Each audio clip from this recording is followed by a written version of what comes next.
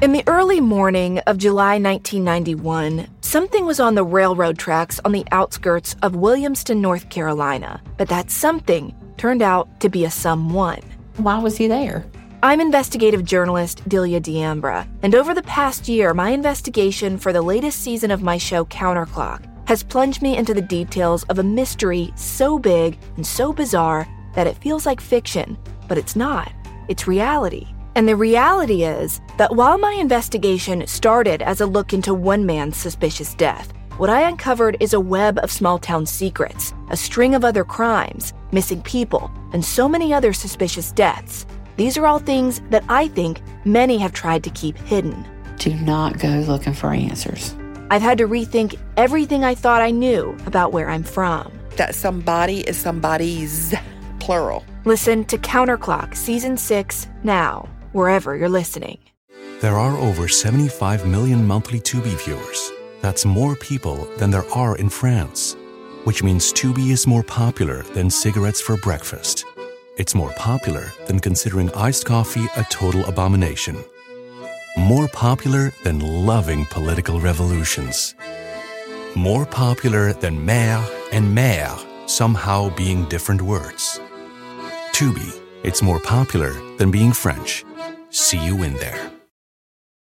This episode is brought to you by Progressive, where drivers who save by switching save nearly $750 on average. Plus, auto customers qualify for an average of 7 discounts. Quote now at Progressive.com to see if you could save. Progressive Casualty Insurance Company and Affiliates. National average 12-month savings of $744 by new customers surveyed who saved with Progressive between June 2022 and May 2023. Potential savings will vary. Discounts not available in all states and situations. This show is sponsored by BetterHelp.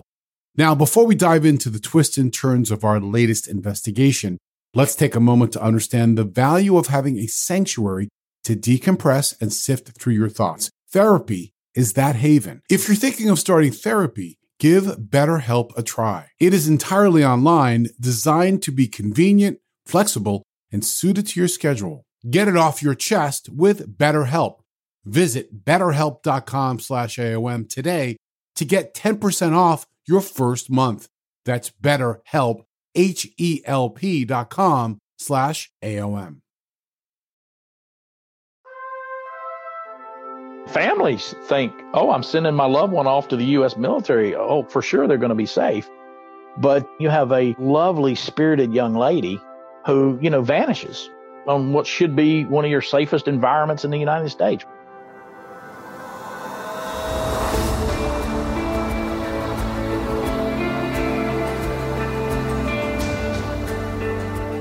I'm Scott Weinberger, investigative journalist and former deputy sheriff. I'm Anna-Sigga Nicolazzi, former New York City homicide prosecutor and host of Investigation Discovery's True Conviction. And this is Anatomy of Murder.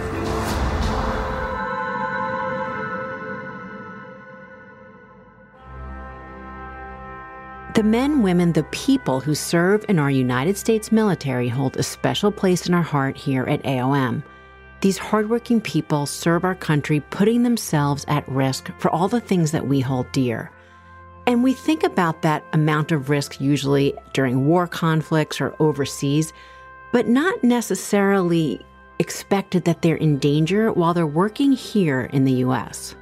You'd think these highly secure military facilities are completely safe from crime. That is not always the case.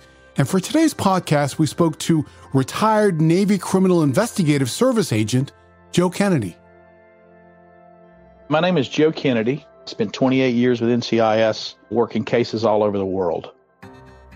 If you've ever seen that show, NCIS, you might have an idea of what they do. The NCIS has 3 primary missions: criminal investigations, counterintelligence, and naval security. The NCIS consists of over 1,200 special agents. And not only does the agency investigate crimes against service members, but they also investigate service members who commit crimes all over the world. And here's the big difference between NCIS and most other law enforcement agencies, is that they travel all over the world. I mean, I'll give you an example. I've deployed to Fallujah, Iraq several times, to Afghanistan several times. All of those occasions were in support of conducting criminal investigations that were either involving a military member as a victim, or perhaps the military member was a suspect of committing a crime. And quite honestly, I have to admit that I was fangirling a bit when I started reading all this, because the idea of getting to do this type of work, the investigation, plus traveling the world, well, it sounds pretty amazing to me. NCIS is responsible for covering a lot of ground, and one of their cases is of Pamela Kimbrough, a sailor based at the Norfolk Naval Base in Virginia. What we learned is, what a patriot. I mean, that's the word I would use for her. This young lady, she was from Bay City, Michigan. She was from a working class family, as I remember. She had come into the military to improve, move on in her life and try to get work skills. And, by all accounts, she was a model sailor. She was extremely well thought of by her coworkers and command members. Just kind of an all-American gal. She was, by her family's account, her dad's tomboy. She loved animals and she liked taking part in their daily activities. And for her dad, that was his fishing. Pam joined the service and worked as a radio person. Simply put, she was responsible for transmitting and receiving radio signals and processing all forms of communication. That might deal with everything from when naval ships deployed, where they were going, when they were going. And back in 1982, Pam would actually hand carry some of those communications to various buildings on the base. We didn't have the internet back then, and, so you're still talking about paper documents and, rather primitive forms of communication. She normally worked the midnight shift, and her job, her day-to-day, was really to pick up these early morning messages, the various traffic that was coming in from different places, and bring them back to various isolated communication centers on the base. Pam did excel in her role. And she was so good at her job that she was actually scheduled to transfer to a new assignment out of the United States in the country of Greece. Pamela was in her early 20s at the time, and getting an opportunity to go overseas, and how exciting of an opportunity it would have been for her. We say would have been because shortly before she made the transfer, she disappeared. And this was essentially one of her last nights at work in the United States. It was March 25th, 1982, and Pamela was working the midnight shift on that naval base in Norfolk, Virginia. So she was supposed to be making her rounds throughout the night, and after she visited the communication center, there's an interruption of the rest of her schedule. So she doesn't show up at these other buildings aboard the naval base that she's supposed to be at. We have certainly talked about many cases and sometimes the amount of time it takes for a search actually to get mobilized, whether that's 24 hours, 48 hours, before someone's even reported missing. But we're talking here about a U.S. military base. Just think about how regimented every part of their day is. The time it takes to make it from one location to another is pretty well established, so any break in that routine would likely be noticed quickly by coworkers. And so that, in this case, means they will mobilize that search very quickly. One of the first things I noticed about the base, it is almost a city within a city. Think of an aircraft carrier, and that's got, 5,000 to 6,000 people on it. And, if you're in Norfolk, there's pier space, I think, for 4 or 5 aircraft carriers. I could be wrong on that. Can dock there simultaneously. Now, that's just one little small piece of the base. Then we go over to a fully capable flight line. This is a massive place. I've looked at pictures of this, and there are miles and miles to this base itself. So we are talking about a huge swath of land. It's on the Willoughby Bay, which is part of the Chesapeake Bay, which just dumps right into the Atlantic Ocean. And it was the largest naval base, and still is, that our U.S. military has. More than 100,000 people either work or live there, or both. So with this large naval base, the search is on. It was some U.S. Marines that were guarding the gate back then. They said, hey, yeah, she came through, seemed to be her natural self. They knew her because it was a normal routine. So nothing appeared nefarious at that point, and that would have been, somewhere in the 11 p.m. range. So authorities there are interviewing various personnel, and at least a potential witness comes forward. Somewhere between 3 and 5 there's an individual inside the communication center that thinks he hears maybe it's a woman scream, or maybe it's screeching tires, or maybe it's both. One other element that was hampering the search that night was an incredible dense fog overnight. After he heard this, he walks over, he looks out, and as he looked out the window, he thinks he sees the brake lights of a car, over near the seawall, which the seawall is where seaplanes would land, and then they would, go up the ramp and then get them out into the runway. So he convinces some other folks that, hey, we need to go look. They already knew that she had come into the base, so she's on premises. She hadn't left the base. They'd searched the seawall where this witness had heard the screams. So the only thing that's really left is water. So a dive team is put out. They search. It's murky water coming out of winter into spring there, and they don't find anything. So they decided to wait until morning where they could get a better look in the light. It was the next day in daylight that divers made a gruesome find. They found Pamela's car, a tan Camaro, which was pulled out of Chesapeake Bay. Naval officers feared the worst. And when they pulled out that car, they found Pamela. It's already a missing persons case, but then the next day it turns into, okay, we now have determined, unfortunately, this is, now a homicide. Reading some of the reports, it was just heartbreaking hearing about how her family, her father in particular, heard the news. He was a counselor at a substance abuse clinic, and he heard his name called over the loudspeaker. And then when he got to the door, he saw 2 naval officers there, and he said he just knew. And I quote that he said that after that, they told us she was murdered, and for the first time in my life, I felt like a madman. The fact that she is such a vibrant young lady who had a sterling reputation. Everybody loved her, and they thought the world of her. And here she is, at really the start of her life, honorably served her country. Now she was going to be transferred overseas. And, unfortunately, Pamela was killed. The murder of Pamela Kimbrough shook the community. Families who have loved ones who enlist and are stationed at U.S. bases all over the country, all over the world, have an expectation that they will be safe. But the military is not immune to crime. Crime has no bounds. I'm sure at that time there was a heightened state of alert, especially for young ladies. It's a community like any other community. And so the crime scene really became Pamela's own car. When they found Pamela in the backseat of the car, she was bound, wrapped up in the seatbelt. The perpetrator wrapped the seatbelt around her neck and then down in her legs so that, I guess the theory is that she wasn't going to float out of the car. And several other items were recovered from that back seat. A 6-pack of soda, but not the canned type, but glass bottles. And one of those bottles had been shattered. And also located within that submerged car was a stack of papers. Probably somewhere between 400 or 500 pieces of paper. If you imagine buying a couple of sleeves of copy paper, that amount.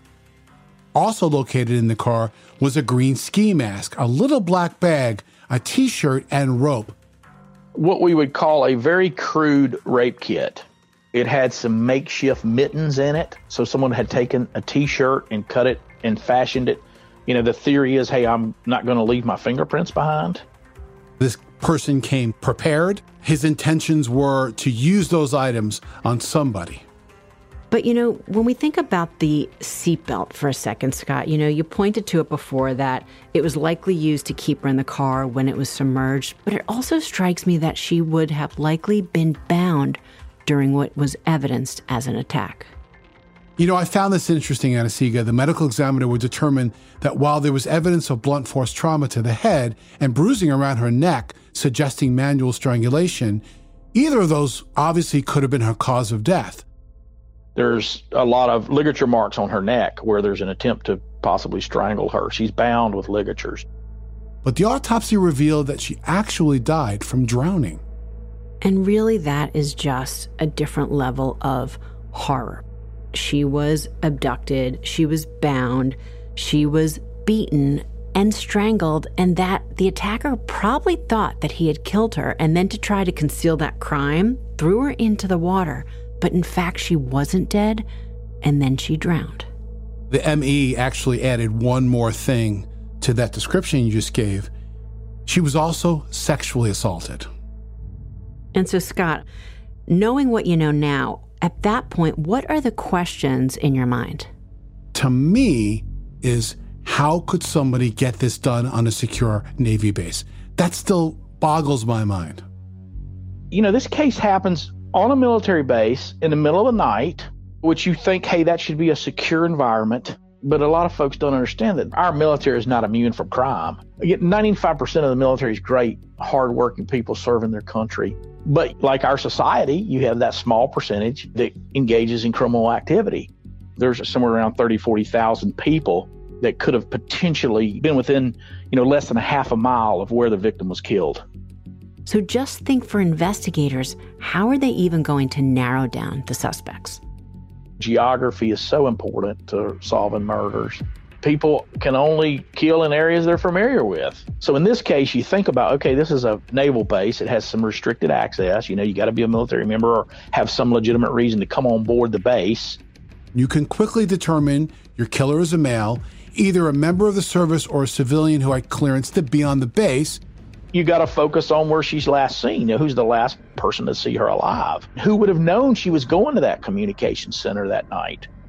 And so really they started speaking to everyone and anyone. And there's lots of witnesses. There's hundreds of people that were interviewed. They started to get information about Pamela, and it just kept coming in the same. Nothing that led anyone to think that there was any particular person they should be looking at. People were polygraphed. People were suspicious of different people. Lots of potential suspects, But none of it was getting them any closer to the who. This is where the case takes a very different turn. As the NCIS investigators are trying to narrow down their pool of suspects, they're looking at many people and many theories. And 1 year later, another woman, a 21-year-old naval clerk, disappears. 3 months later, that woman was found dead, strangled. And remember, Pamela was also strangled. And while investigating both of their cases, detectives thought the crimes could have been committed by someone who became known to them as the vampire rapist.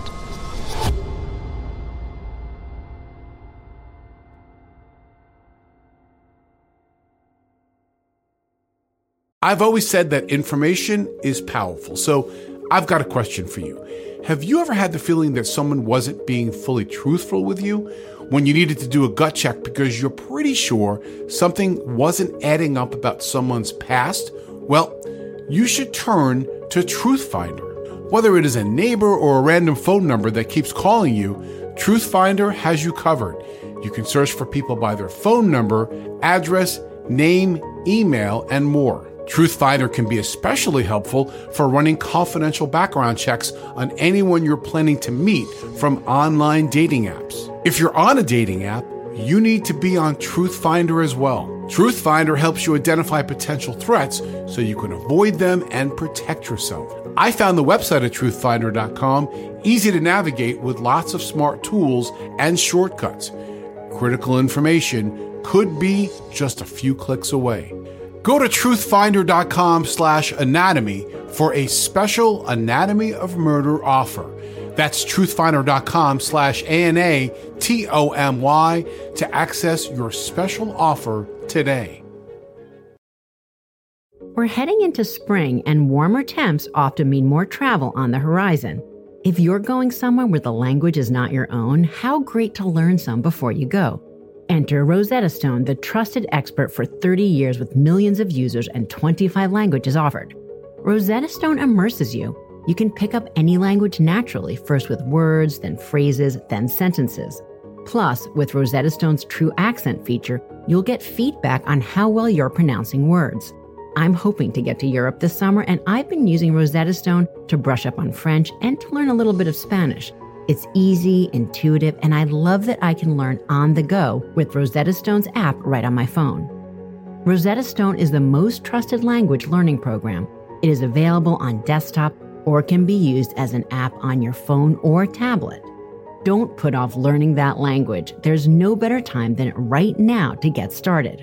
For a very limited time, Anatomy of Murder listeners can get Rosetta Stone's lifetime membership for 50% off. Visit rosettastone.com/anatomy. That's 50% off unlimited access to 25 language courses for the rest of your life. Redeem your 50% off at rosettastone.com/anatomy today.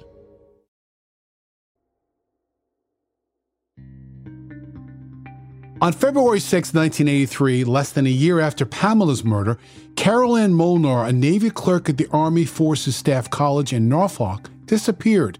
Her decomposed body was found 3 months later, partially buried under rocks of a seawall at the Norfolk base. So, Anna-Sigga, the obvious question would be to me, are the two murders potentially related? Two women murdered on the same military base less than a year apart. And on top of that, they're also both strangled. But, when we look at Pamela's case, you have someone that has tried to hastily dispose of her body by basically making sure that her car runs into the water, where at least with Carol Ann, it looks like they took more time to cover up that crime by actually trying to bury her in the rocks.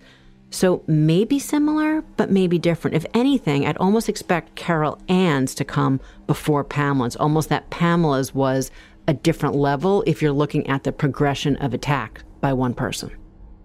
Pamela's homicide case was hitting a roadblock until 1985, when a couple of major developments put a nefarious criminal on the investigators' radar. Thanksgiving, late November 1985 in Brevard County, Florida, something occurred that could have been pulled right out of a horror film. A woman hobbled down the roadway and a motorist stopped to help her. She was 19, nearly nude, handcuffed at her wrists and ankles. The hospital determined that whatever her injuries were, she was missing between 40 and 45% of her blood. The blood was seemingly withdrawn through several small pinpricks. Just saying that, Anna-Sigga, it seems like very macabre. It does. But here this case is going to even take a darker turn. The police learned that the woman had been hitchhiking the day before and that a person had stopped to give her a ride. He said he would take her where she needed to go, but had to stop off at his home first. He invited her in, and she refused. And then he got into the back seat of that car and choked her unconscious. When she woke up, she was now tied to a kitchen countertop. That man sexually assaulted her and videotaped the action. I just have to give you the warning that what you're about to hear next gets even worse. Her abductor then inserted needles into her arms and wrist and extracted blood and began to drink it, telling her he was a vampire. He continued to hold her captive and threatened to kill her. It was after her attacker left the next day that she was able to escape through a bathroom window and crawl over to the road.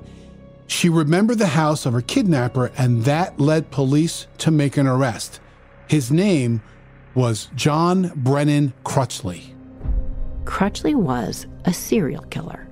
His former attorney had said that in 1989 that Crutchley was prepared to confess to no less than 3 murders and lead police to the burial sites. But negotiations between Crutchley and the prosecutors ultimately fell through. So you might be asking yourself, how does this gruesome killer tie into the death of Pamela Kimbrough? Well, from 1979 through 1983, Crutchley worked at a Washington-based defense contractor and had access to Norfolk Naval Air Station.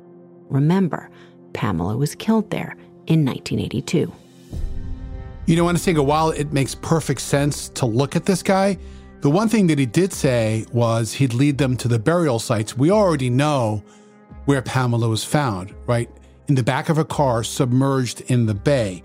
So, yes, it makes perfect sense that I'd want to talk to this guy, but I would need a lot more information. Is there any physical evidence tying Crutchley to either murder?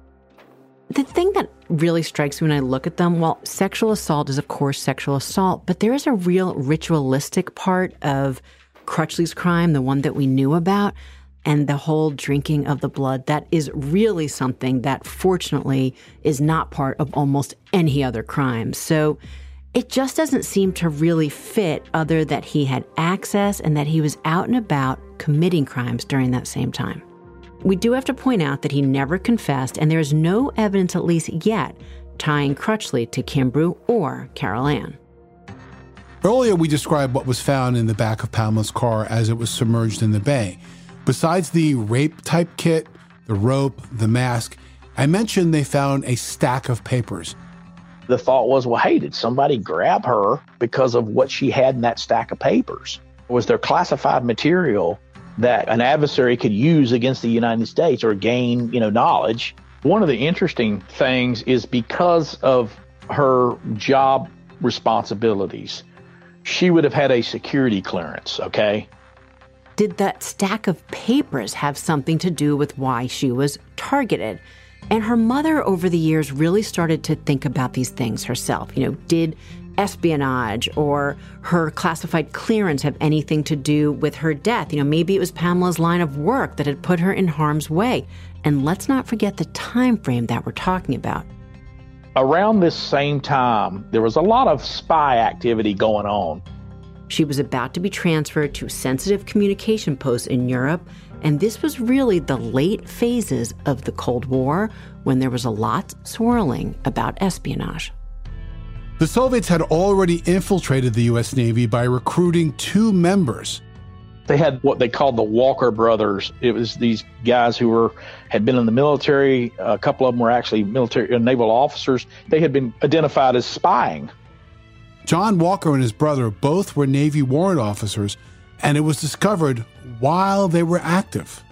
The Soviets had gone so far as to give Walker a device that he basically put on one of their machines, a cryptographic machine that basically he could record and allow the Soviets to decipher all the communications that were being sent using those machines. He was ultimately arrested for selling United States secrets to the Soviet Union in 1985. But here's where Pamela comes into play. A former associate of Walker told investigators that Walker acknowledged killing a radio person, Pamela Ann Kimbrough. And on top of that, Walker had a watch with the initials PK. Scott, you hear it and it's explosive, but is it? The question I would have is it too big? Meaning, is there actual evidence to back up the confession? And that's exactly what concerned investigators. You cannot try to make your theory fit the crime. You have to say, what does the evidence tell you happened? And ultimately, the consensus for the FBI agents who were working this case was that those initials on his watch, PK, was actually referring to a person named P.K. Carroll, who was Walker's companion at the time. So there wasn't any other evidence tying Walker to Pamela's murder. While there was several theories swirling around about potential persons of interest, nothing was panning out in Pamela and also Carol Ann's case. They went cold. But then, in late 1995, Joe Kennedy and his team stepped in. And at that time, I was the program manager for the NCIS Cold Case Squad. NCIS was actually the first federal law enforcement agency to fully dedicate a department to cold case investigations. No one person solved a murder. It's a team effort. And it's no different, on this case. It was completely a team effort. I was more of just the air traffic controller in this thing. Dealing with death is something that Joe was no stranger to. Families who lose a loved one suffer in a very personal way. Joe made the transition to homicide because of his personal experiences. Joe has lost 5 family members. And it wasn't just over the years. It was within a 17-month span. I lost 5 people in my life. My 8-year-old nephew was hit by a car in Wrightsville Beach, North Carolina, and died 10 days later after being on life support. My grandmother died on Christmas Eve. My mom died of breast cancer the day after Christmas. My dad had a stroke and died 3 months later, and my uncle hung himself in Durham, North Carolina, all in the span of about 17 months. And when that happened to me that year, I realized, you know what? This thing called life is really precious. And from that day forward, I decided, life's precious. What can I do to try to help other people? They're not going to get closure. But hey, maybe can I help you at least know what happened? Joe at the time had 12 to 15 agents working with him exclusively on cold cases. We had some really good people, talented people. For her to be abducted in the middle of the night on what should be a very secure naval base right? It just spoke volumes to us that, hey, we got to get this case over the hump. This was predatory behavior, and a lot of murders, they're not predators like this. I personally always love hearing investigators talk about their own personal methodology because it's all how we go about it. And we may all end up in the same place, but that we approach it and work through these cases differently. And for Joe, his first steps were always starting with the file. The first step in any case is you got to learn the case. You got to understand the file. You got to read the file. He studies the crime scene photos and then he forensically reconstructs that scene. What does the scene tell me happened? Did it happen the way the original investigators thought it happened? Let's remember some of the details of what was found at this particular crime scene. You had the seatbelt, the stack of papers, and there was also broken glass and that missing tab bottle. We were able to do what we call wound pattern analysis. And there was actually a doctor at the Armed Forces Institute of Pathology. And then he was able to do some reconstruction for us that showed that one of those bottles is used as the blunt force object.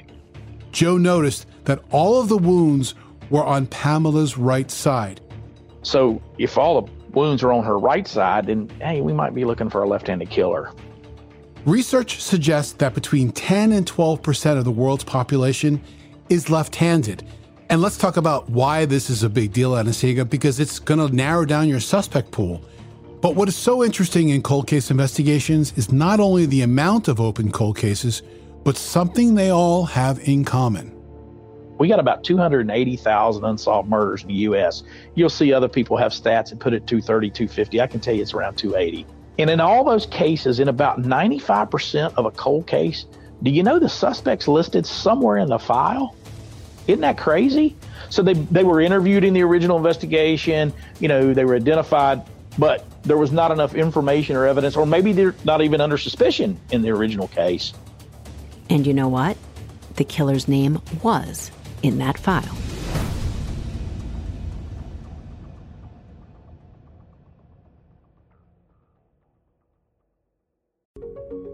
Every day is a great day when you're not worrying about your appliances and home systems, and that's what you get with an American Home Shield warranty.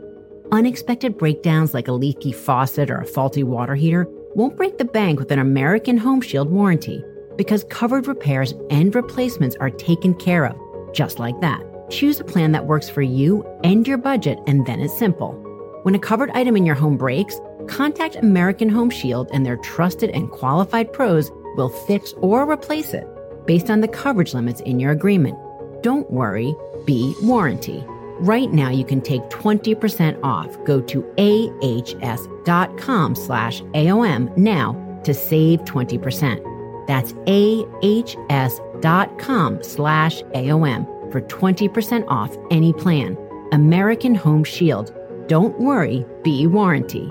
See ahs.com/contracts for coverage limits, including limit amounts, fees, limitations, and exclusions. New Jersey residents, the product being offered is a service contract and is separate and distinct from any product or service warranty which may be provided by the home builder or manufacturer.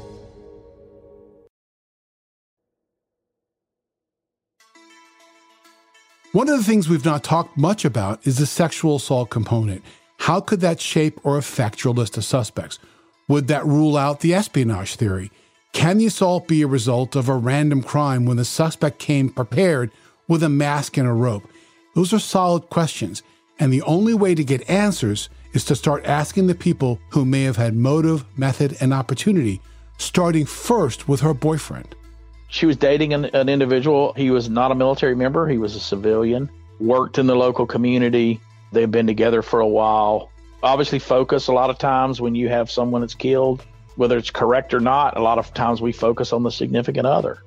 The man that Pamela was dating, he was eliminated back in 1982, but in a cold case, it's always worth taking a second look at everything. One of the great things about this case is we did recover some DNA.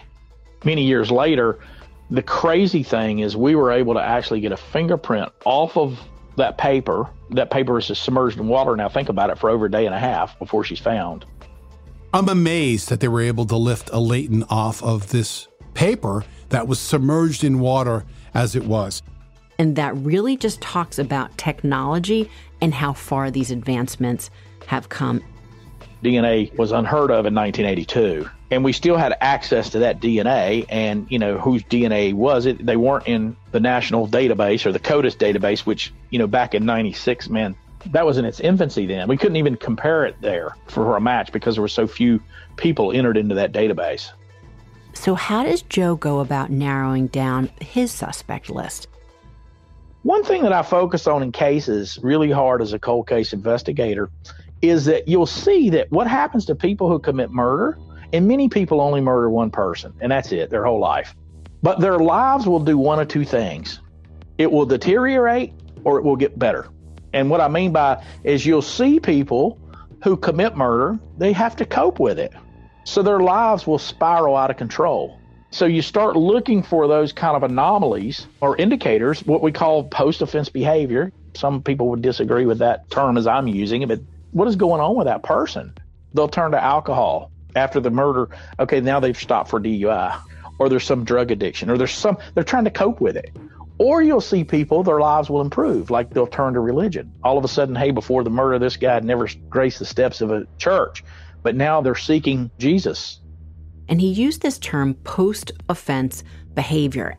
And Scott, really, while I never thought about it that way myself, when you start to look at the cases, at least for me, the ones I've handled, those boxes are often usually checked. Relationships change over time. People change over time. It is a solid practice of investigations. So Joe and his team continued to comb through those files and look for signs that would help them narrow down their suspect list. One of the things in the military is when you come into a communication center like that, there's a log book where you log in and out of. And so I think maybe a couple dozen people that had logged in that night. But then you got 30 to 40,000 people within, a quarter mile. And while there were a lot of suspects that crossed paths with Pamela, there was one name that slowly surfaced to the top. That man's name is Richard Whittle. And one of the big inconsistencies with him in this case was there's some original documents where he was interviewed, and he makes the statement that he did not see her there that night, that he did not know her. Then when you look at some interviews of people he lived with at the time, they make the statement where, he told me that he was a suspect in that case because he was the last one to see her alive.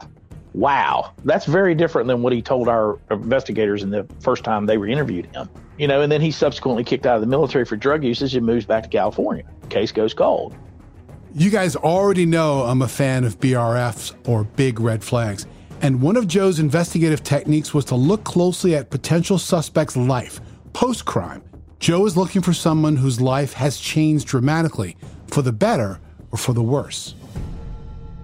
He was having a problem maintaining employment, regular employment, and his residences frequently changed. He had married an older woman. He had moved back to his home of California. And there he started to have all sorts of disturbing issues. Sexual harassment of coworkers, indecent exposure, including public masturbation outside, terrorizing residents for up to 2 years.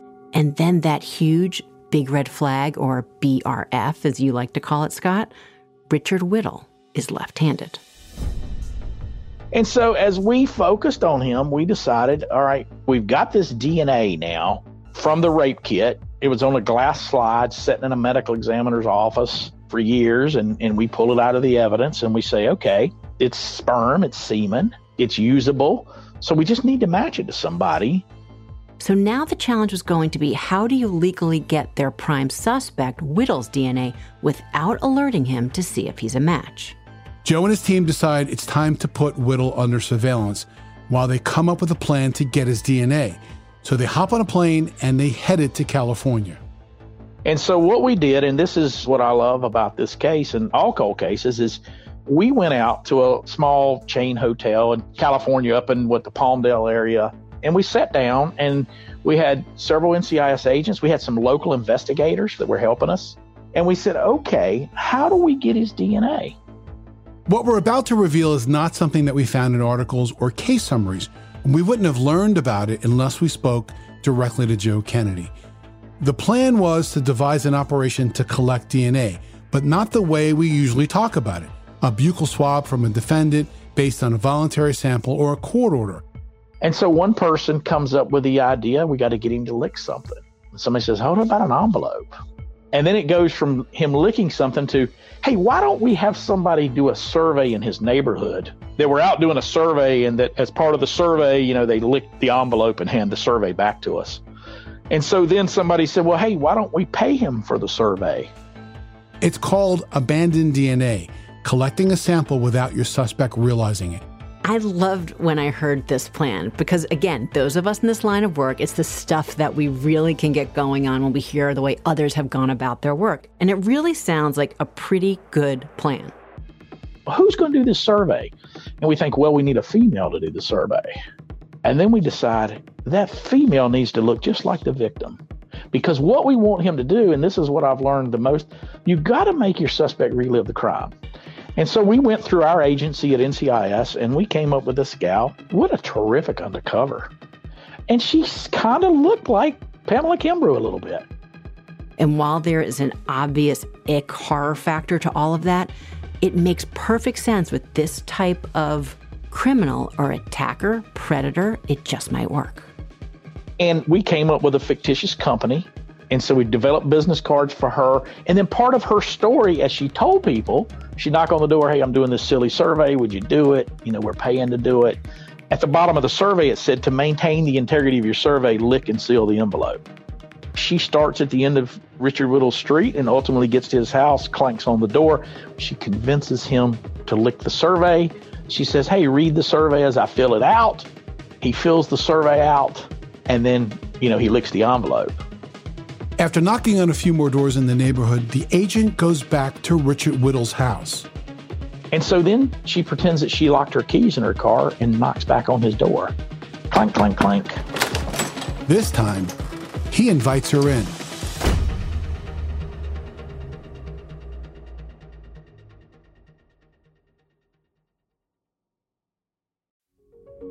Busy parents have enough on their plates without adding your children's homework to the list as well. IXL is an excellent resource for homework help, which is especially nice for parents who are rusty on school info themselves, and methods have changed over the years too. IXL Learning is an online learning program for kids. It covers math, language arts, science, and social studies. It's designed to help them really understand and master topics in a fun way with positive feedback. And you get one site for all the kids in your home, pre-K to 12th grade. There's a reason why IXL is used in 95 of the top 100 school districts in the U.S. Backed by research, kids using IXL are scoring higher on tests. From studies done in almost every state in the country, the kids who at IXL are consistently doing better. If your child is struggling, this is the smartest investment you can make. A month of IXL costs less than an hour of tutoring, so now you can get your child the help they need at an affordable price. Make an impact on your child's learning. Get IXL now. And Anatomy of Murder listeners can get an exclusive 20% off IXL membership when they sign up today at IXL.com/anatomy. Visit IXL.com/anatomy to get the most effective learning program out there at the best price.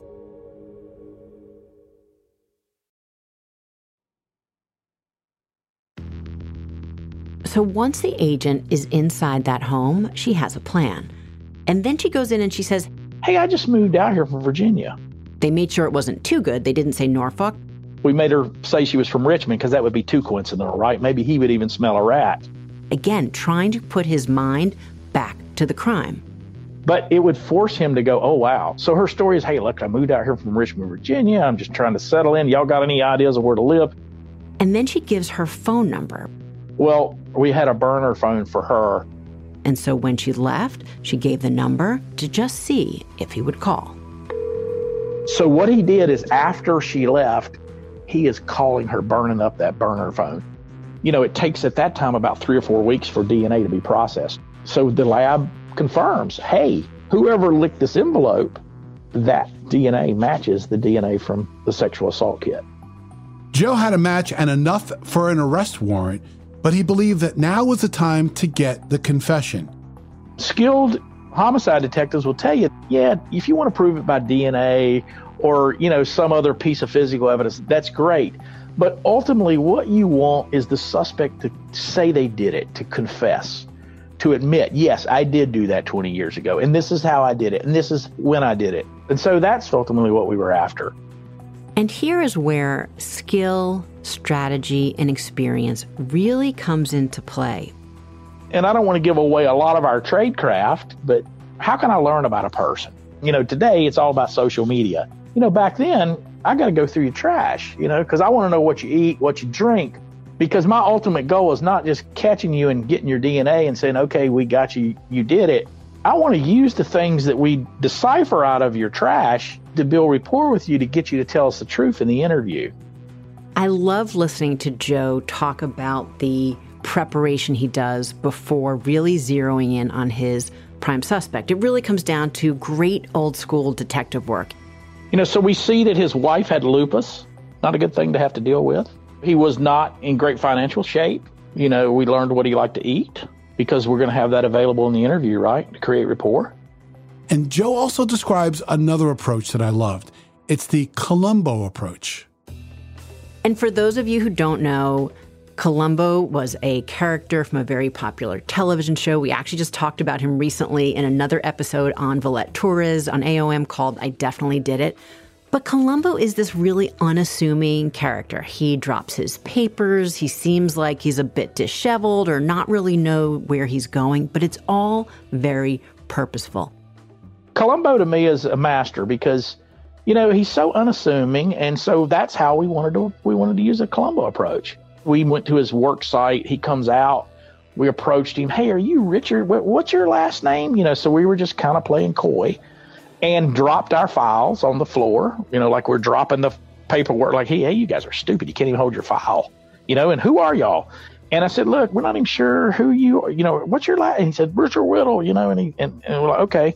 And we're out here looking at this old case. We're not so sure, you're on this list of people we got to interview, but not sure if you know anything. And so just kind of played coy. So we said, look, I don't even know if we got time to interview. We got to go. I'm trying to make him curious. And I said, look, we got to go pack the leave to go back to the East Coast. And we're not even sure what your involvement in this thing is. And if you want to come over here to the room real quick, we'll explain it to you, but we got to pack. And so he gets in the car and goes with us. So we were able to get him inside the hotel room and make him comfortable. Of course, from his trash, we knew he liked what he liked to eat. And so we had food there that he liked to eat and what he liked to drink. Slowly, methodically, Joe and his partner lay out their theory of the crime. What you've done and been able to get away with is really so impressive to us. What we laid out was the theory of the crime. You were in the building. You signed the log. How could you have not seen her? It's a small place. And so then, hey, and look at the injuries. They had to be a left-handed person. About 30 minutes into the conversation, Joe applies a straightforward approach. As I just simply looked at him and I said, hey, Rich, do you remember that lady who came to your door and had you lick an envelope? And he looked at me and it was like a light bulb went on. And I said, Miss Kimbrough was raped and sexually assaulted. And so there's this thing called DNA. That's all we had to say. And he dropped his head. He realized, oh my gosh, that gal that you had me lick that envelope was working for you. Yeah, she was. And Richard Whittle begins to open up and talk about Pamela. So, he went there with a rape kit. And I think he had seen her previously. He admitted he waited there. When she drove up, he approached her. The injuries to her lip show that he hit her. He incapacitated her. He threw her in the car. He sped over to the seawall. Just like the witness said, he sexually assaulted her. And then he realized, okay, after I've done that, now I got to get out of here and I got to get rid of her. And the easiest thing to do is just push the car down the sea ramp. And that will make the car disappear and I will disappear. Richard Whittle confessed to a sexual assault, but stopped short of detailing how he murdered Pamela. But for Joe and his team, the evidence revealed the rest of the story. Ultimately, Richard Whittle pled guilty at trial and was sentenced to 2 life terms in prison. Joe Kennedy's work on this case and others was always about finding that path to the truth, no matter how long it took. Since then, the Cold Case Squad has solved more than 60 cases. Now in retirement, he is sharing his experience. In fact, he literally wrote the book on investigating cold cases, appropriately calling it Solving Cold Cases, and you can find it online. I love doing cases. I love trying to help families. God has given me, what am I, 58 now? 58 years on this great planet. What I take from it is that this blessing of life, I try to now just at least give somebody know that, hey, and we care about your family and the fact you lost a family member, that you were deprived of the preciousness of life. And we want to try to at least give you some resolution for that. We wanted to come back to the murder of Carol Ann Molar. The DNA match to Whittle was critical in the investigation, but it also answered another open question. The DNA was not a match, and that case is still an open one. The murder of Carol Ann is still unsolved. And then coming back to Pamela. At sentencing, Pamela's mother wanted Richard Whittle to know exactly how she felt and what he took from her. Quoting from the sentencing, she said, "You picked her out, you fixated on her, you waited in the dark. You knocked her out, you tied her hands, but you still weren't done. You could have stopped, but you didn't. Admit it. You killed her because she knew who you were."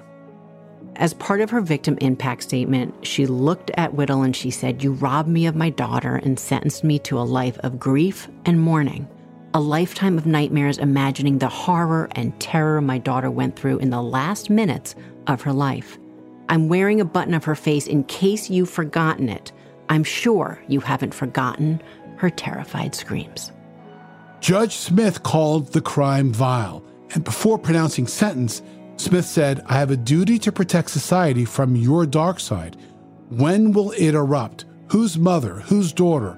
Whose sister? You've got a daughter. Would you want your daughter meeting up with someone like you?" Think about that. Powerful words. And while Pamela's family felt justice was served, it wasn't closure.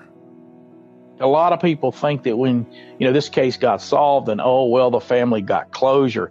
And that is such an incorrect or an inaccurate statement, because families never get closure. Their loved one's not coming back. What we might give them is some resolution as to what happened and figure out who did it, and that person's held responsible. And thinking about her family as we heard from them during the sentencing and part of what we read, let's just hope that her family can find some solace in her memories and her forever feelings of love.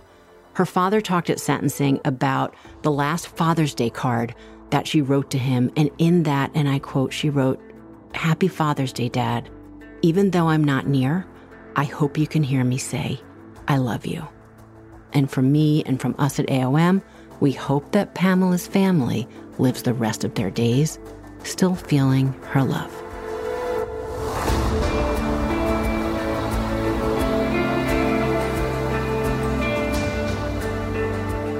Tune in next week for another new episode of Anatomy of Murder. Anatomy of Murder is an AudioChuck original, produced and created by Weinberger Media and Frasetti Media. Ashley Flowers and Sumit David are executive producers. So, what do you think, Chuck? Do you approve? You know you need protein to fuel results, but it's not easy when you're drinking the same bland, chalky shake every day. Stop punishing yourself and get to GNC for the best protein in the game, including all the hottest brands and crave-worthy flavors that'll keep you coming back for more. We're talking protein that legit tastes like cookies, your favorite cereals, indulgent desserts, and more. So bust out of your protein rut and actually look forward to those shakes with unbeatable protein at unbeatable prices. Fuel your fitness with protein at GNC. The living room is where you make some of life's most beautiful memories, but your sofa shouldn't be the one remembering them. The new life-resistant high-performance furniture from Ashley Store is designed to withstand all the spills, slip-ups, and muddy paws that come with the best parts of life. Ashley Store's high-performance sofas and recliners are soft, comfortable, and easy to clean for more mess and less stress. Shop the life-resistant high-performance furniture in-store or online at ashley.com. Ashley, for the love of home.